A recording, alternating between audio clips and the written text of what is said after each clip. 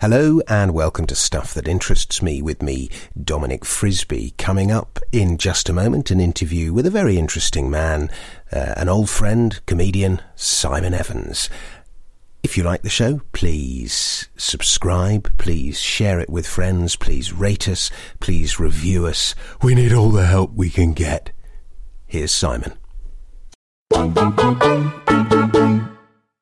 Hello and welcome to Stuff That Interests Me with me, Dominic Frisby. Now, you might have seen my next guest on Live at the Apollo. You might have seen him on Michael McIntyre's Roadshow. You might have seen him on one of his many gigs around the country. You might even have heard his radio show. Well, now you can both see and hear him on Stuff That Interests Me. My guest is, of course, Simon Evans. Simon, welcome to the show. Thank you very much. Now, Simon, you're a comedian, but today, you look every inch the businessman. Where have you just come from? I've just come from the Lancaster Gate Hotel, or is it called the Royal Lancaster, whatever that the one that's in that snarl of traffic just opposite Hyde Park. I'm involved in a new business venture to communicate the dangers of cyber crime to the business community. Yeah, we've decided that it's one of those subjects, like many things that are very important to business, where people tend to glaze over and switch off early on in presentation. So if we can interlock a comedic bravura of the kind that I'm famous for.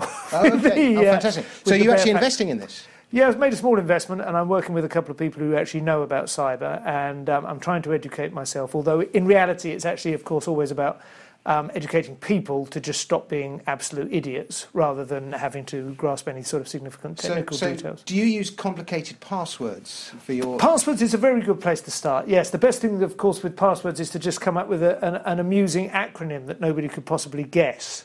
And then you remember the phrase, which might be Dominic Frisby has the most interesting podcast with a reach of 48,000. And then that becomes, you acronym... DFA and so on. Yes, exactly. Okay, very good. That's an easy way to do it. But do you do that yourself? Do you practice what you preach? No, of course not, no. For a long time, my password was... my PIN code, always, which is not anymore, which is why I'm able to tell you, was based on a date which we'd learned by rote for O-level history. It was the date of the Treaty of Unkiar Skeletsi between, I think... Russia and Britain about access to the straits of the Dardanelles, the Bosphorus Strait. Yeah. So what was that? What is it? It's 1833. Oh, okay, because I thought you were going to say 1066. Yeah, and it was the one date that my history teacher said I can't possibly. You just need to know this. There's no sort of context. You just have to remember it. And so I did always remember it for some reason. And then I thought, well, it's never going to come up now, is it? Because I've gone down a different career path, the one in which the various treaties which came and went as the 19th century Russian determination to have access to a warm water port, ebbed and flowed. Very interesting, very interesting. I'm already enlightened. So, right, let's talk about, what should we talk about? What are you doing at the moment? What projects have you got on the go? I'm working on Simon Evans Goes to Market Series 4, which is Radio 4's economedy show. Yeah. I think it's an area that you're trying to kind of worm your way into as well. I've been aware of this. But I think the more the merrier, I've got to say. I think it's a big genre that we should be looking at, really, but a proper overlap or interface between comedy and economics. And the fourth series, funnily enough, is about things a bit like this, things that are free and how are they actually monetized, who is making money, and what are the implications of that, apart from the free lunch, how does it work? So social media is one of those things, where you get access to Facebook and Twitter and so on, and you don't have to pay for it. How does that work? We all know, of course, it works because they're gathering data, but, what are the deeper understandings of that? What are the implications? One of them, for instance, I don't know whether you've seen this, the recent exposure of this Miramax individual, Weinstein, as the sexual predator that... My God, if physiognomy is anything to go by, how it's taken them this long to realise what he's up to. But I didn't tell you what you have to do in order to appear on this show. I haven't That's it, in the shorty gown, like David Duchovny. But, so people have said, for instance, that the reason that he is finally being exposed, Harvey Weinstein, as this sexual predator, is that print media has lost its ability to, it's lost its political because it's lost its economic heft. And social media has drawn so much of the advertising revenue away from print media now that a lot of the old sort of quasi-mafioso sort of connections that protected people's reputations and so on, because they could make things work for you in the print media, and so you didn't want to upset these people, have drained away, leaving a lot of people with less able to rely on nods and favours. Well, that is surely a good thing because it has spread power. Yeah, I think you're right. And yet, of course, there are new sinister implications of that as well, but we don't always see what but you're right. I think it is democratising, certainly. Let's change the subject. Let's talk about comedy. Yeah. One thing that interests me about comedy is it's very much a left-wing thing. It's a left-wing world, and most of the comics who maybe they're politically aligned to the right in some way tend to keep their politics to themselves and keep their heads down because they don't want their politics to get in the way of them getting work. Whereas those who are on the left tend to be much more vocal about their politics. Do you think? I mean, I can think of hundreds of... I don't actually know what your politics are. I kind of think sometimes... I'm not sure I do. Yeah, well, and the whole left-right thing is of course, antiquated anyway. But I think you might have some more... You're quite open-minded, you have some more sympathy to sort of right-wing views than other left-wing comics do. I mean, what do you think about this kind of... Let's talk about the state of comedy and free speech in comedy, because there isn't free speech in comedy. No, there really isn't. No, you're absolutely right. And it's not just about not wanting to speak out against the left-wing consensus or the drift. And again, you're right, left-wing, it doesn't quite nail it. It's more like that kind of virtue signalling, refugees welcome kind of mentality. Yeah. It's not necessarily about left-wing in every respect, about how, tax codes or whatever. It's more like a kind of let's share everything. To me, and this may be in itself politically incorrect to say so, but I think of it as being more characterised by a kind of feminisation of the instincts that I would associate traditionally with, the mother half of a family. If you think of the state as a family, the father is like sort of stern and the patriarchal kind of authoritarian and the rules and that kind of thing, and the mother more nurturing and caring.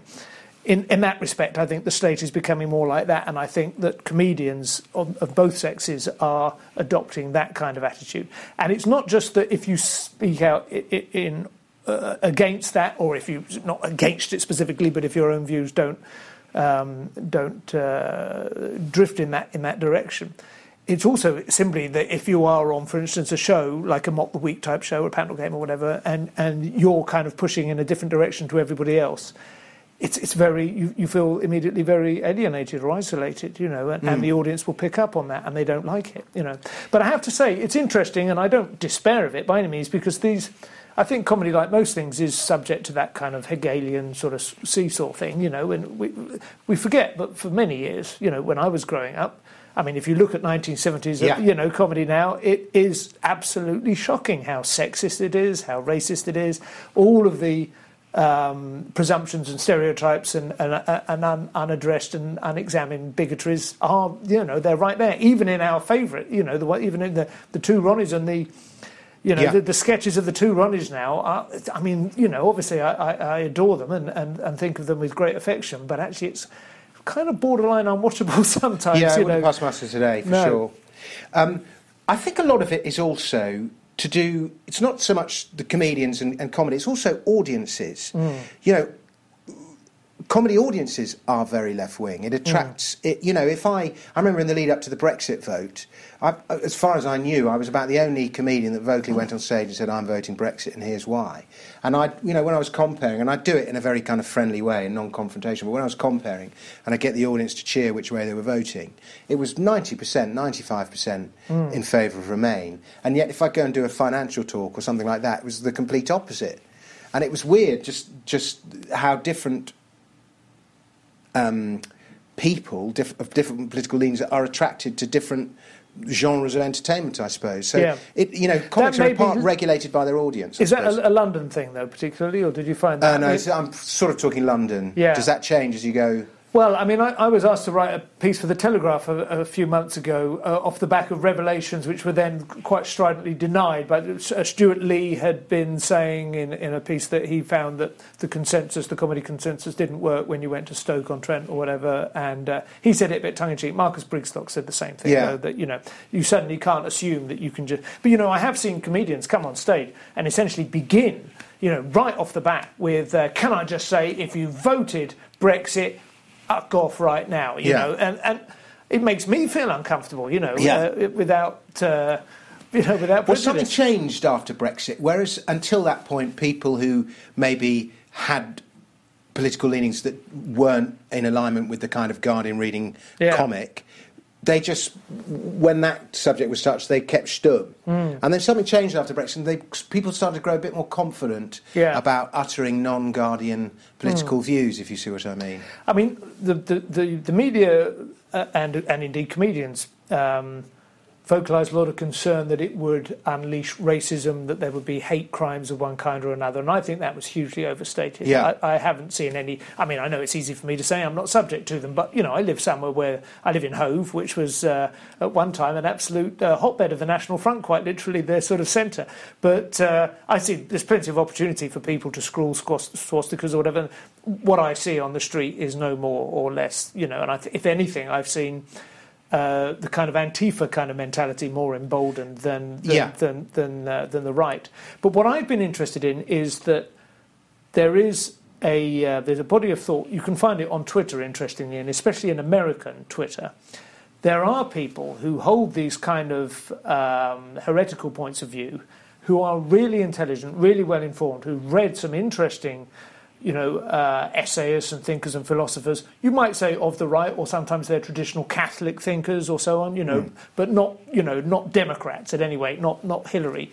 And they express themselves in surprisingly articulate and thought-provoking ways. They're not, the old-fashioned, what we think of as the right, the rise of the right in Europe is always expected to be skinheads, isn't it? It's a sort of brutal mentality, people who can barely string a sentence together, and you see the rise of the right in Germany or whatever vote, if it's anti-Islam, it's presumed to be just a kind of, I don't like it, and actually there's an extraordinarily intelligent, articulate, long view, overview, but you don't hear it through comedy, you're right, No. It's not allowed. And, I bet someone like Bill Hicks was pretty right-wing. When you hear his stuff, you go, come on, mate. Well, he certainly had that kind of conspiracy, borderline conspiracy theory. He genuinely believed in aliens, didn't he? Or at least he give you to believe that. He believed in UFOs, or he believed there was something going on. He believed that the government was covering something up. I mean, as we've talked before, the left and right wing thing is not always that useful, is it? No, I mean, I see it more as a battle between authoritarian and libertarian. I see it's certainly partly as a battle between electable democratic institutions, or the degree to which one side or the other, or more worryingly both, are entirely controlled by banking, entirely controlled by big business, entirely controlled by the deep state, as the phrase that's come up now, which is, there is a sense, regardless of what you think of Trump, and I by no means would want Trump to be the kind of figurehead of any movement I'd get behind per se, but he is the first properly foreign body to enter the White House in my lifetime. And the degree to which that, the body politic is convulsing, in trying to expel him by any means possible, it's like the whole of the White House has gone into complete reverse peristalsis. Yeah. It's just, it's hilarious. I like him for the simple reason that he's upset all the right people. Yeah, he has. And also, because he's got in, the right questions have been asked about Hillary. The right questions have been asked about what was ever actually achieved under Obama. The right questions have been asked about what Bill Clinton, really represented and what he got away with. And that's tying back into Weinstein, The right questions are being asked, which would just never have happened. Yeah. It would have just all gone right underground again, and it would have been carpeted over. We need him to break a bit of China. Yeah. I mean, the only problem is he just doesn't seem to be able to hold on to I say the only problem, it's not the only problem, but a serious problem, he doesn't seem to be able to hold on to a team or combine. No. I did have the hope that he would at least, that he would recognise he didn't know what the hell he was doing, but he could, Yeah, there's no strategy there. No. There's no, It's so instinctive and wishy-washy, and you know, whatever the way the wind blows, he'll. I mean, I get all of that. Yeah. I just like him because he's breaking. Yes, he's breaking things. Absolutely. Yeah. What about comedy on television? What's your view of the BBC at the moment? I'll be honest, I don't watch a great deal of it, but that's not like a willful, determined withdrawal of my assent or anything. But I think you reach a certain point where, I mean, if you work in comedy, you sort of have to keep a weather eye on certain things to see how trends are developing. But I think a lot of it is aimed at younger people than myself as well. You know, what you would really call actual comedy. You know, how old are your kids? My kids sit there watching it, and so it's on in the background, so I can't help hearing it. I'm always shaking my head going, I can't believe he's not doing that. That's so old, that device. My kids watch, to them it's they're new. 13 and 10, they watch like Cartoon Network or the Simpsons or Adventure Time, that kind of stuff. It's more adventurous, more interesting and different. I mean, there are some shows, I think there's one called Back, which is actually on Channel 4, but Simon Blackwell sitcom, which I think is really, really funny. It's a Mitchell and Webb thing. You know, traditional sitcom, if it's well written, I can still, you know, totally get behind it. But I think you've got to be honest with yourself. If I watch something like Mock the Week and I know I'm not on it and I'm not getting on it, you know, that does colour your view slightly. Yeah. You know, it's hard to just sit there and just revel in the sheer fun they're generating when there is a part of you thinking, you know, that you've missed out. You know? Well, so I have to be, you know. The thing about programmes like Mock the Week though is that I can just see how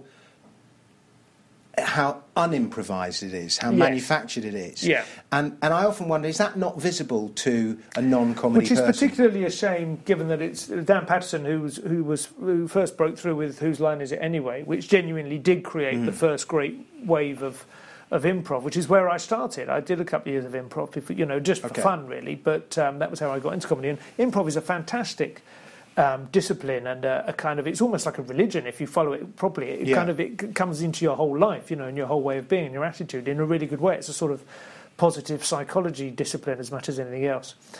And he's kind of debased it with that, I'm afraid, to be honest. But you know, all most people want is they want 25 minutes of wall-to-wall jokes, you know, and that's how you get it. And if you had proper improv and you were actually asking people to take the chance and fail, you know, I think the numbers would fall away, unfortunately. That's how it is. How do you... We're going to wrap up in a moment, but I want to ask, I've always admired, you've been always very prolific writer over the years. Sure. Well, I mean, you produce all your material for your radio show, and you produce a new hour in Edinburgh most years. I presume the content changes. I don't see the show every year, but I saw it last year and it was all new to me and I thought it was terrific. Thank you. How do you go about your writing? How do you... I find it's bloody hard work. There's no two ways about it. I mean, and whenever you meet somebody who isn't a stand-up, they go, I can never do what you do, and they think the hard bit is getting up in front of audiences. And of course, as long as you know you have decent material, that isn't hard at all. That's the easy bit, you know, developing new material. And the hardest thing is to know what to talk about and what sort of... what attitude to have about it, not like cynically, but you have to know something that will connect with the audience, you know, and you mustn't, however much you want to be true to yourself, but you don't want to descend into just being a grumpy old man. So you've got to have something, there's got to be a bit of grit, but there's got to be spin as well. It's got to, you know, it's got to be a blade. Do you sit and write it on a computer, or do you write it all in your head? I do a bit, but the best stuff always comes from conversation. It always comes, it's usually a conversation with a little bit of alcohol involved, you know, and so I have one or two people I've used as sort of writing partners, but it's always very informal, and I really don't like to have that kind of I want you at my desk, you know, at 9 a.m. And do you then go and write down the conversations or bullet points? Or you just try and remember it. And sometimes it's with walking, you know. My favourite idea really is the whole peripatetic school, you know, the actual strolling along. That just stimulates the blood flow enough. If you just sit at your screen and stare at a blank Word document, nothing will... I don't think I've ever written a decent... No. You know, I've found the form of words perhaps to say what it is I want to say, but the ideas never emerge in that situation. Okay, so so you'll go away and you'll have your ideas, and so effectively... I try and get into conversations with people. And so you write you write your material in your head, and basically. Most of the good routines that I've ever had, proper stand-up routines, have actually emerged from a position of genuine anger or frustration or confusion that I've expressed to somebody, and they've found it funny that I don't get it. You know, I'm going, but how? Why is anyone buying that when there's this available? You know, and somebody will go, do you want to see? You know, they find me amusing because so you have to sort of be alert, I think, to your own ridiculousness, your own absurdities. and not be sort of offended by them, but be willing to express them. I think eccentricity, I mean, that was the nub of my show that I did in Edinburgh this year, which was called Genius. And it did kind of look at, native intelligence to some extent, and, where does genius, what are the ingredients of extraordinary intelligence and the capacity to deliver on that intelligence, of course. But my ultimate, finding essentially was that it's eccentricity, it's the determination, the freedom to just be yourself and pursue your ideas as you see fit. It's known to be a very healthy state of mind. Eccentrics, especially in the age before, widespread medical interventions kept people alive long after they would and should have just died. That's kind of blurring the line now. But in the 19th century and so on, eccentrics shown to live longer, be healthier, be more robust. And John Stuart Mill, who was as you know, the sort of father of libertarian thought, had a great passage in his book on liberty in which he discusses that being eccentric is the most valuable contribution you can make to society, to express your views without fear or favour, to test the current consensus in society by the expression of those views, but also just for your own, health of mind. And that he felt, even in the 19th century, was the most clear and present danger to the political life and so on, that so few people were dared to be eccentric. Well, if it was the case in his lifetime, then it's clearly, it's diminishing now. I mean, some people are willing to be eccentric. And I've locked horns, not that he's ever noticed, but I've locked horns with Russell Brand on one or two of his ideas. But I do at least cherish the fact that he is quite willing to go his own way. And he will wear, skinny black satin ladies' trousers and sit there and discuss why he thinks complete legalisation of drugs would be the best way to reduce levels of addiction. And he is immune to any kind of ridicule on that front. He may or may not be right, but he is willing to go that, to go his own he's route. Bold. He's his own man, for sure. What you've described, eccentricity, is exactly what comedy is supposed to be, even if it's not quite that at the moment. It's not, but I think it will come back. I do as well. Yeah. Funnily enough, I mean, when Eddie Izzard emerged, and particularly when he emerged as a transvestite, when he first emerged, just as his sort of style, and it wasn't a huge shock, I don't think, to anyone. Though I suppose it's a degree to which you think, just how transvestite are you? Because almost anyone who's in show business is a bit of a transvestite. There is a degree of flash, but that was a properly eccentric behaviour, and his views and his attitudes and the sort of subtext to everything he was saying felt eccentric. Funnily enough, he sort of set the tone for the next... I mean, we're still living in Eddie Izzard's world, really. That kind of... And he now, of course, campaigns for Remain and open borders and does gigs in French and all the rest of it. So that, in a way, he's created the new consensus, but that's how it goes, isn't it?